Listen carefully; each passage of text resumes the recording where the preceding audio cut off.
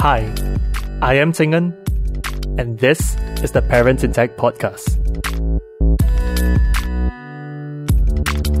Welcome to Season 1, where we interview mums who are technology company leaders based in Southeast Asia.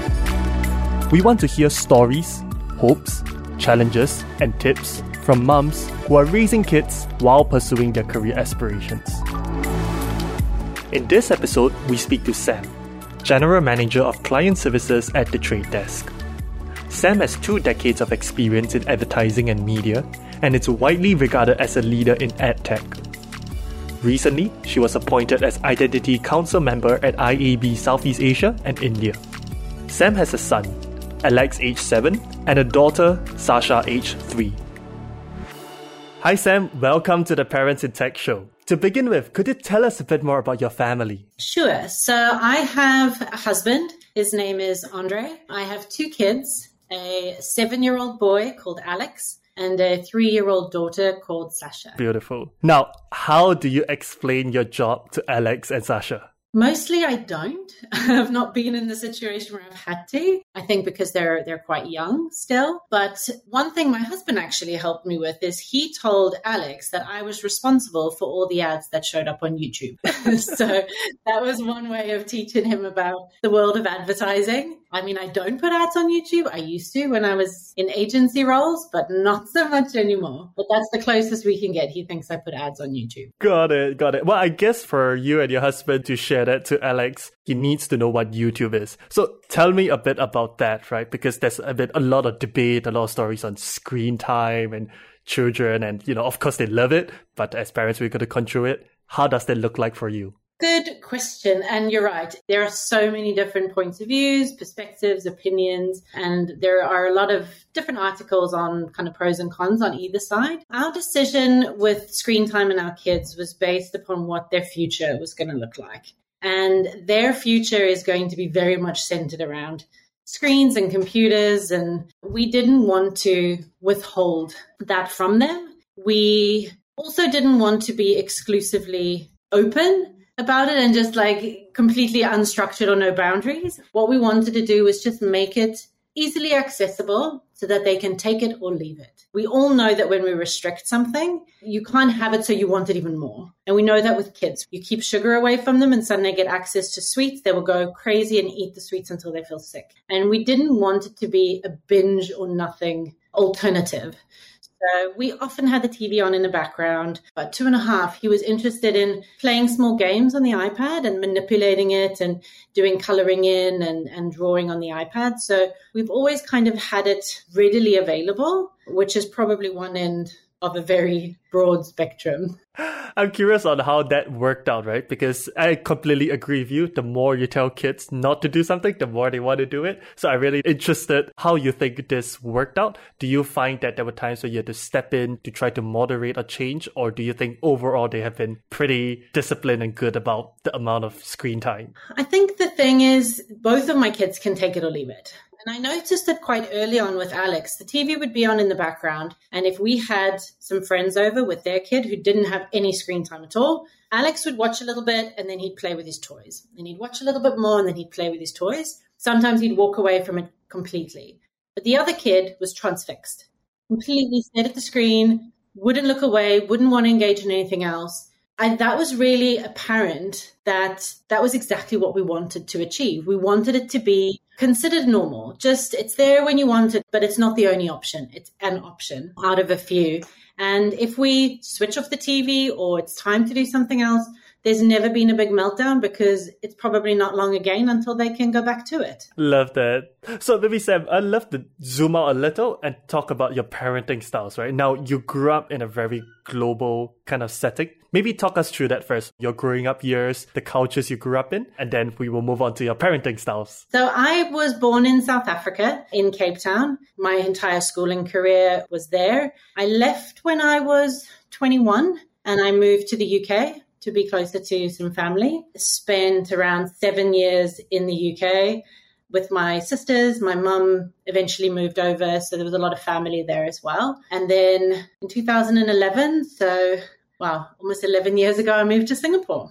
So I have lived in quite diverse places. And I think having that exposure to so many different types of cultures has, I think, made me a lot more open-minded. Also, my husband is a different race. So we have a true mixed race family. So inclusion and representation is very important to both of us, obviously for our kids' sake as well. So let's talk a bit about the different cultures that you grew up in and of course where your husband comes from. How did that shape up in the way you wanted to be a parent? In South Africa, there are so many different cultures. It's not a South African culture. And that mostly stems from the different race profiles, the different heritage groups. So, and just to give it some context, there are 11 official languages in South Africa, which just shows how diverse a population it is. But my family was mostly British South African. So we kind of grew up in probably a culture that's more closely aligned with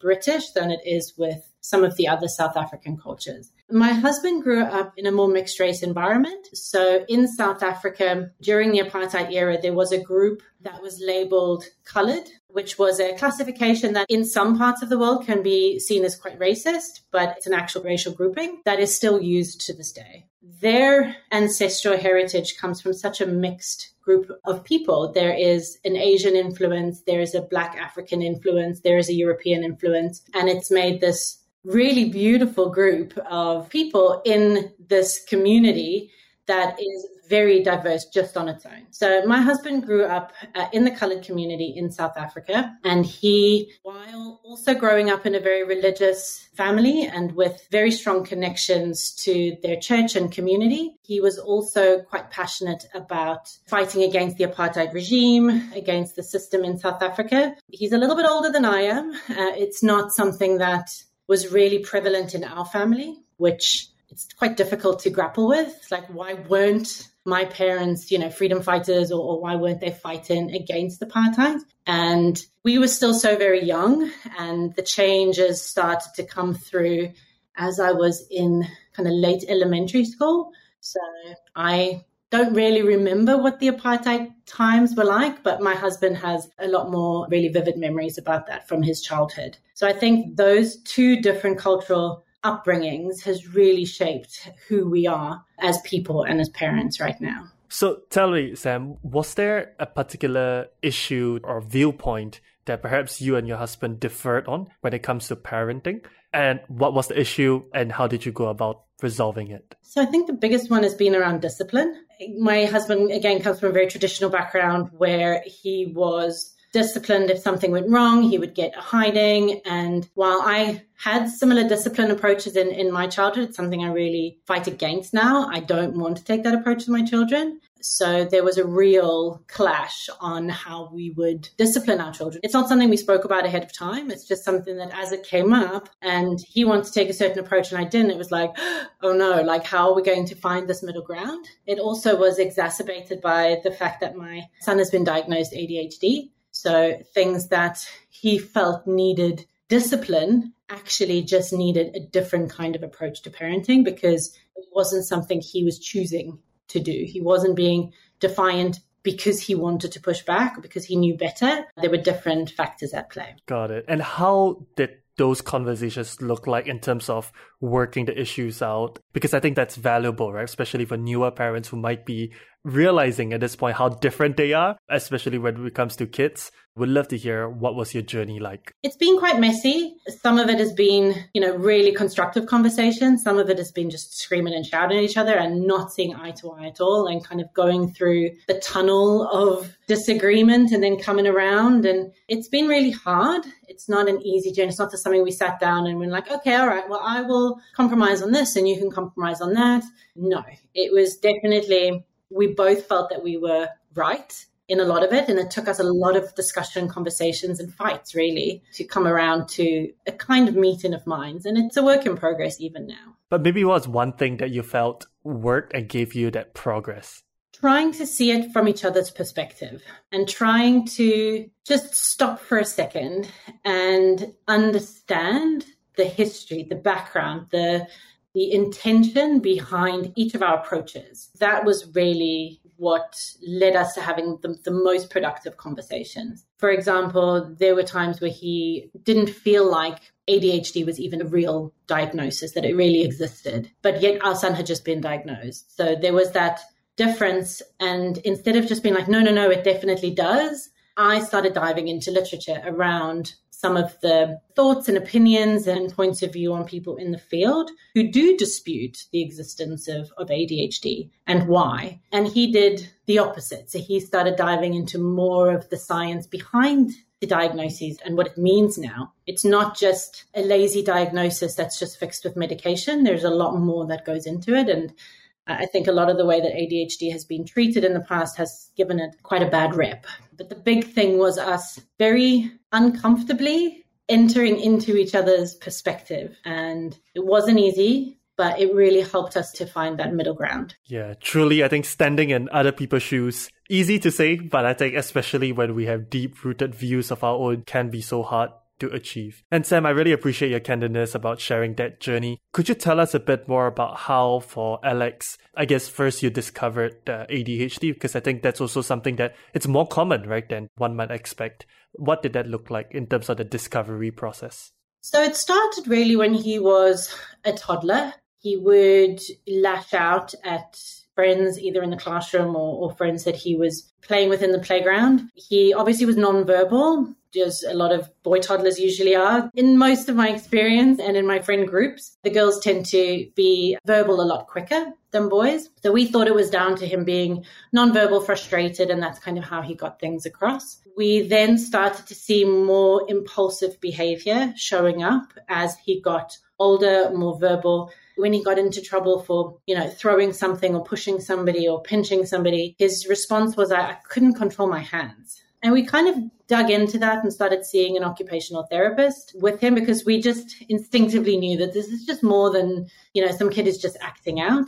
It took us quite a few years because we had the suspicions at around 2.5, 3, but you can't diagnose ADHD until about 6 or 7 because a lot of the behavior shows up in what would otherwise be considered quite normal learning behaviors. So it has been quite a journey. We have had additional support for him quite early on because we've been so open-minded about what it was. Initially, they thought it was just some sensory processing issues that he had where he would be very physically inclined and he has boundless amounts of energy and cannot sit still, always fidgeting, always interrupting conversations. He doesn't want to kind of wait his turn. He doesn't have that patience. And if he wants something, it's very impulsive, very reactive straight away. So we dug into that with the occupational therapist and have moved from the sensory processing right into the formal diagnosis. But we're really lucky, and Alex is really lucky as well, because we've had a lot of support along the way.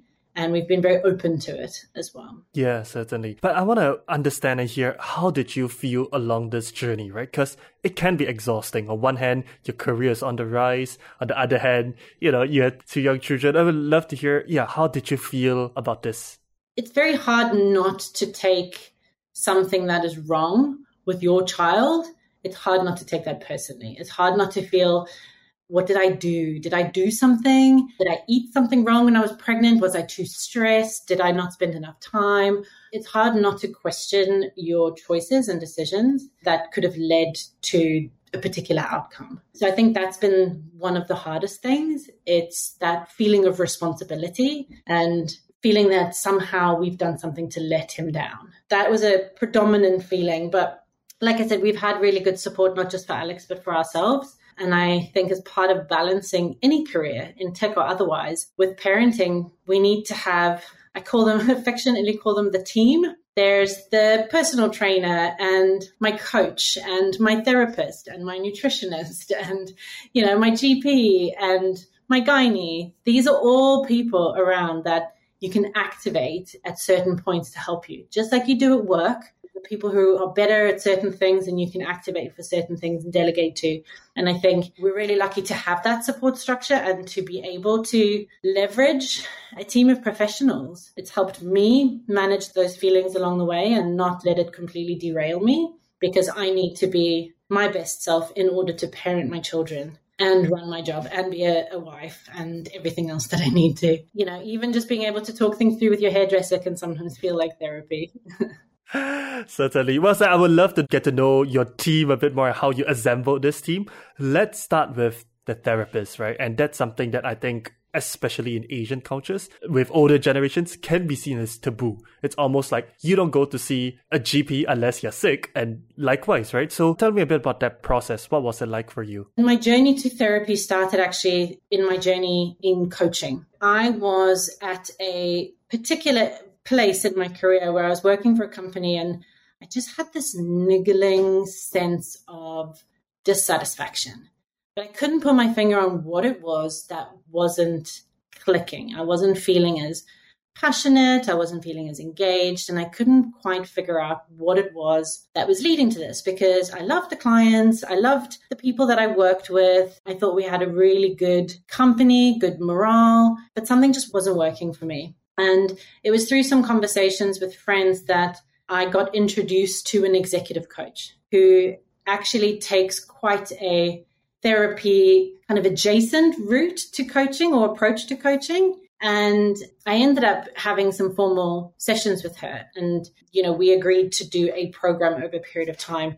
And through that work that we did, we discovered that there was a values misalignment with me and the place that I was working at the time, which then led to a whole new awareness in myself that I could then make positive steps towards change, and ended up leaving that company. And with this new awareness around my own personal values, was able to find better aligning places after that. And the coaching was something that has kind of always been with me throughout my career since then, but it's never been a consistent. It's something I dip in and out of as and when I need it. And in the same way, that opened the door to therapy for me. So therapy is not something that I'm always in, but if we want to break the cycles of history and our parents and just having that awareness on what cycles to break and how to break them, that's something I've, again, dipped in and out of as something's happened or as I've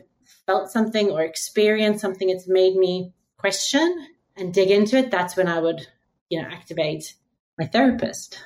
Thanks for sharing that. I fully agree. I myself also started therapy earlier this year, and I've realized, right, there's so many unconscious biases, influences that our parents, our childhood has laid upon us. And sometimes we think, oh, I have overcame it, right? I'm different. I've done it. But actually, no, right? A lot of it's still with us. So I really appreciate that genuine and candid sharing. Sam, you mentioned about coaching and when you need it, you tap on it. So how do you know when you need it? Usually when something new is about to happen or I'm facing a situation that I'm a little bit stuck on. So when I onboarded at the trade desk, when I started in my current role, just to help me level up my onboarding, I had a few sessions with my coach throughout that 3-month process just to kind of check in and take the temperature and just to work through some things with her. And then as I go through different things. At one point in my career, it was when I had received some negative feedback that I was not expecting. It was very constructive, but it was also incredibly hurtful. And, as a senior leader, we should always be open to feedback. And theoretically, we all are. But then practically, when it actually happens, it can still feel a bit bitey. So that happened, and it really threw me more than I thought it would.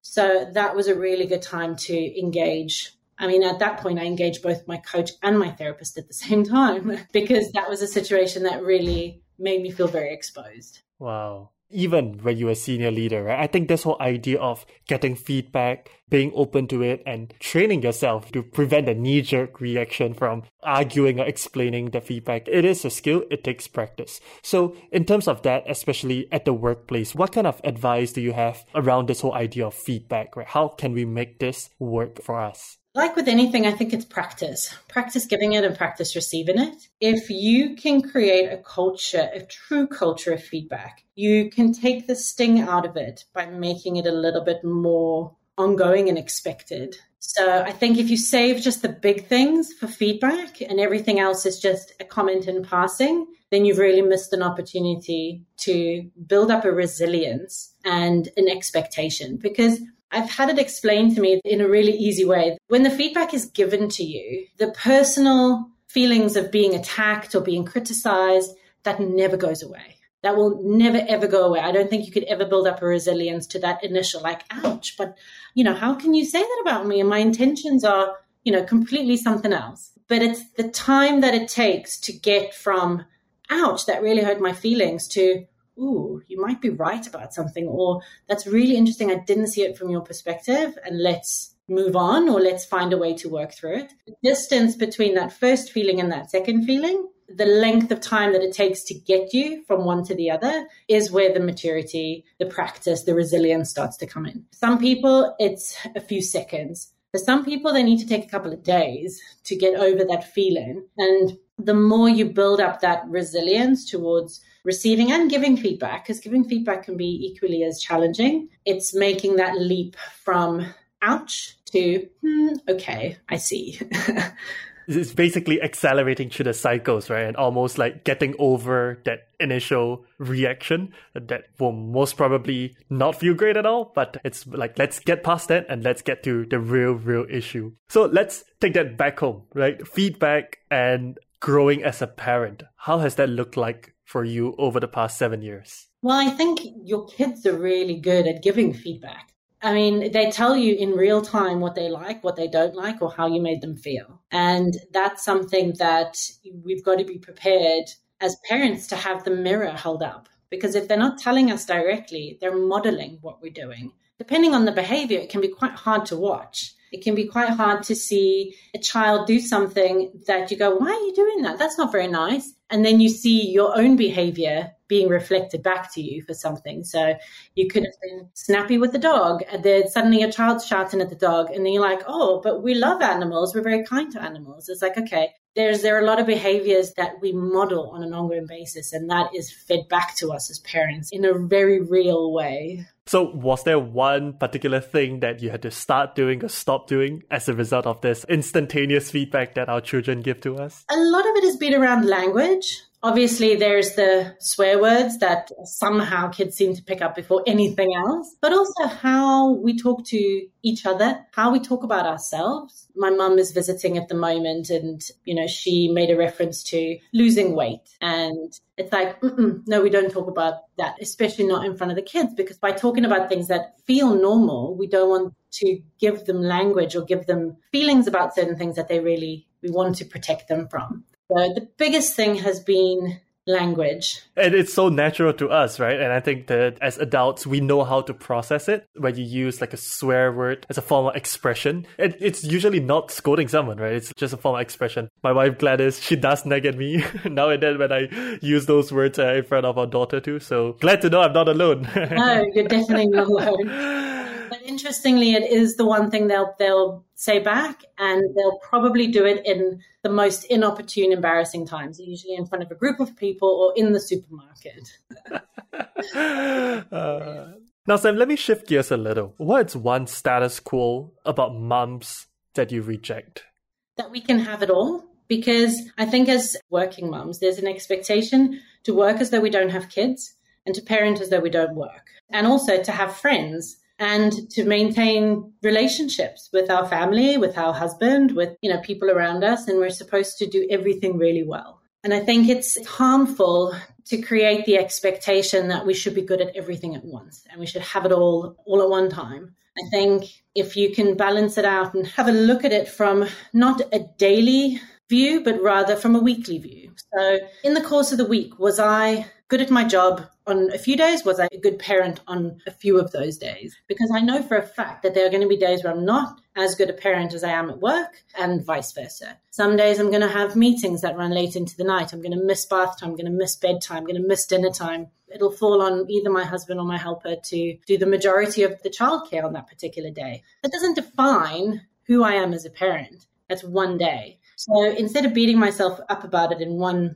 day's view, I'll rather look at it over a longer period of time. So was I a good parent more often than I wasn't? And was I good at my job more often than I wasn't? And if I'm coming in at kind of reasonable averages, that's okay. it gives me an allowance to not be everything to everybody all the time. Yeah, it takes that pressure off that every single day I gotta, like I say, do well at work, do well as a parent, get exercise in, just check off all those boxes, right? And that creates such a stress, such a pressure that it's just simply impossible. So I like that idea of reviewing it at a week or even perhaps a few weeks at once and looking at it from that perspective. So on the topic of schedules, right? How do you go about managing schedules for you and your family? Whew, my calendar is everything.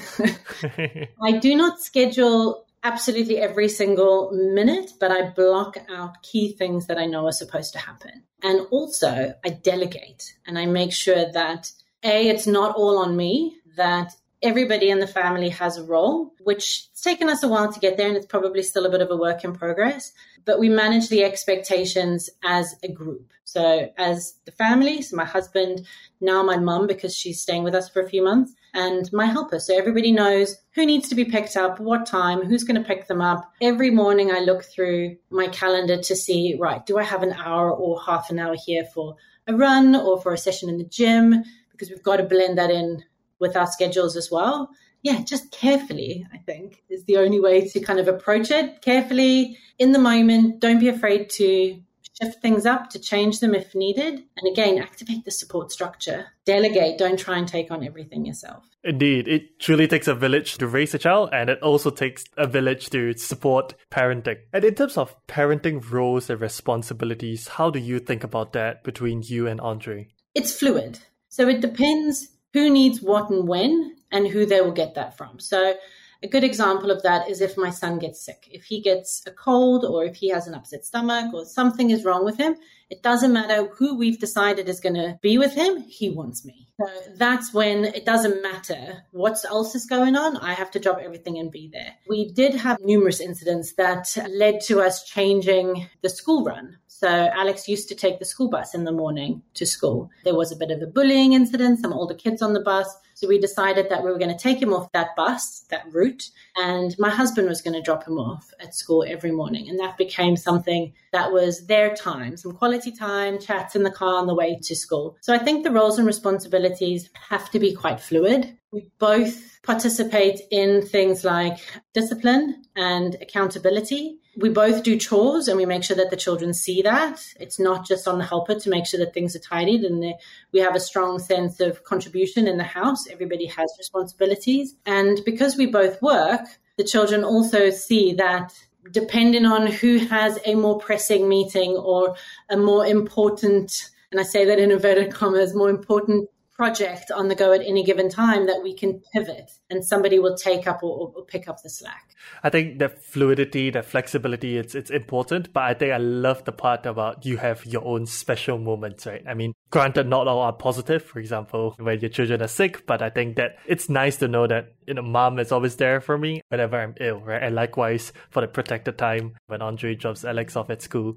It's so small moments, but I think that's what really matters at the end of the day. Definitely. So thinking back over the past 7 years, what would you say it's the biggest challenge you faced as a mom who also have your career ambitions? I think the biggest one has just been about making the time and fighting the guilt. So making the time to do both, well, more often than not. And there is always guilt associated with taking time out for ourselves. One of the biggest compliments you can give a mother is to call them selfless. A selfless mother. She was so selfless. She gave everything to her family. She gave everything to her children. And when you actually think about what that means that as a mother, to lose yourself completely is what? The highest level you can attain? Something doesn't feel right about that. But it is so deeply ingrained in our culture, so many cultures, that it's very hard to not feel the guilt and to feel how deep that goes. So, for example, Alex was 5 months old and I got called to China for a 4-day-long work trip. He was 5 months old and I went and we had a baby monitor that was tied to our phone so you can log in through an app. And I actually slept in the hotel with the baby monitor on next to me. So every time he woke up, I woke up because I just wanted to feel close and I felt really guilty for being away. Now, it got a little bit easier over time, doing the business trips and knowing he was taken care of, he was fine. But there's always an element of guilt when we put ourselves first, even though rationally we know it's the right thing to do.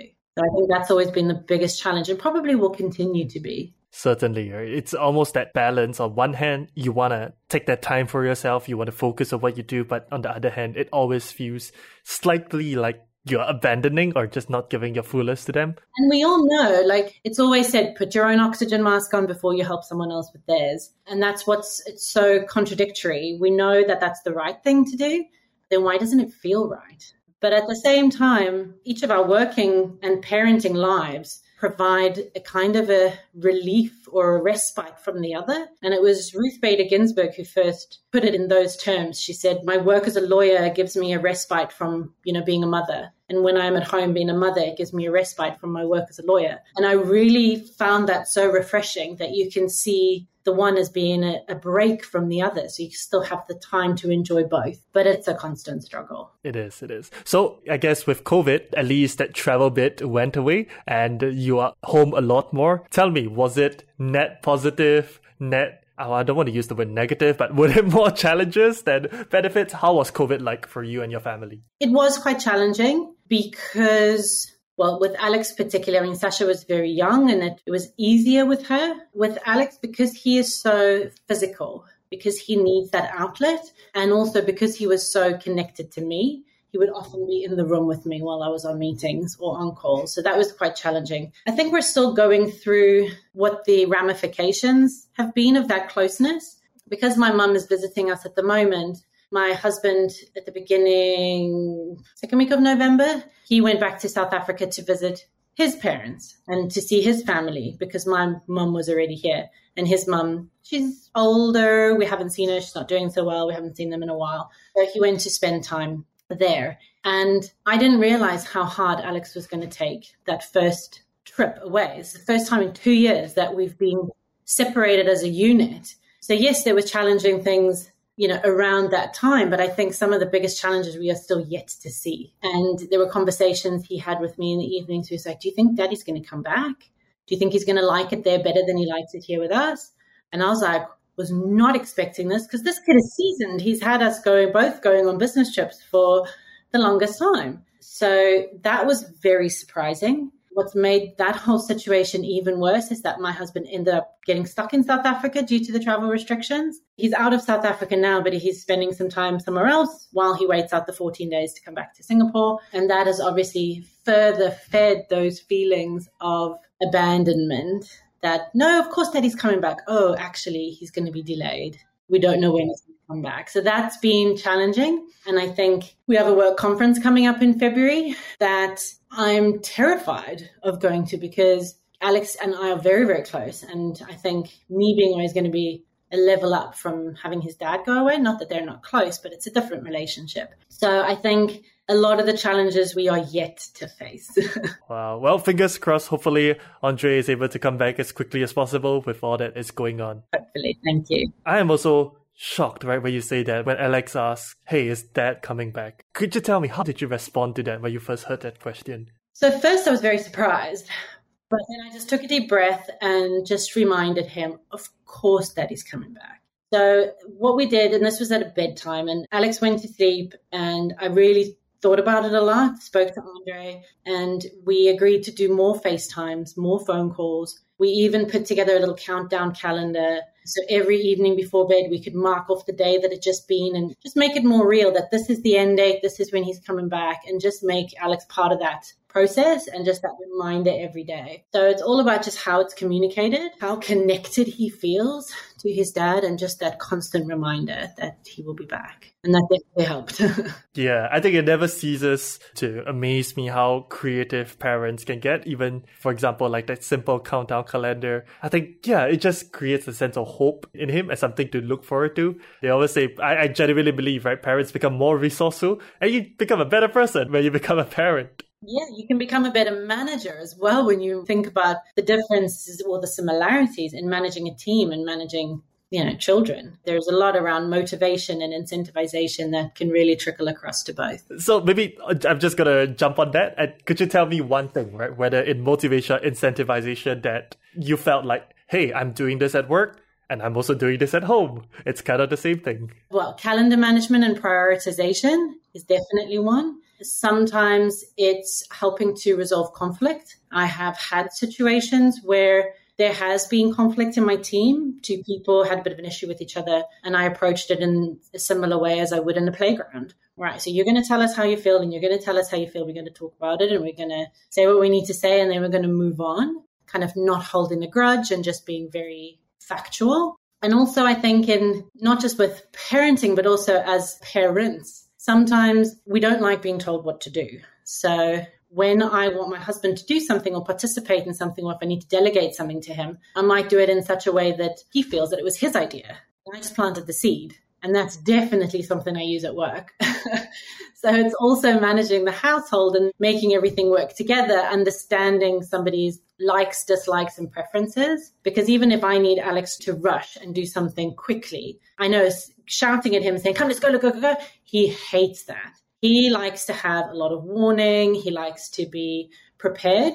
And it's a similar thing going into a meeting. You can't go in and just kind of rush through it. You've got to understand who you're meeting with, how do they like to process information, what's the best way to provide an agenda or to run through a particular set of objectives and requirements. So there are countless examples of where I see a crossover. So much transferability. So Sam, if there's one lesson you learned as a parent in tech to sum up our conversation today, what would that lesson be? I definitely learned to go easy on myself. And it's not a lesson that I feel is done and dusted. It's something I continue to learn and develop, but I can take the time out I need. If I need to hop on a treadmill and do a run, I will lock the door so I don't get interrupted. And sometimes I hear little hands knocking down that door, but I finish my run and then I'll go back to it. I've gotten a lot better at giving myself a little bit of grace and a little bit of slack. Take that meeting, do that call, and try and fight the guilt. That's beautiful. Well, Sam, I've really enjoyed this conversation today. If some of our audience, especially moms, would love to connect with you, how can they best do so? They can find me on LinkedIn. I check my messages fairly regularly, and if anybody wants to have a more direct conversation, then we can share details. Awesome. Well, thank you so much for joining me on the show, Sam. This was a really enjoyable conversation. Yeah, I really enjoyed it. Thank you so much. Thanks for listening to the Parents in Tech podcast with me, your host, Tingen. We hope you were inspired on how to raise kids and build companies. To catch up on earlier episodes or stay updated with upcoming ones, head over to www.parents.fm to join our community of parents in tech. There, you can also drop me a question, idea, feedback, or suggestion. Once again, the website is www.parents.fm. That's all for this episode, folks. See you next time.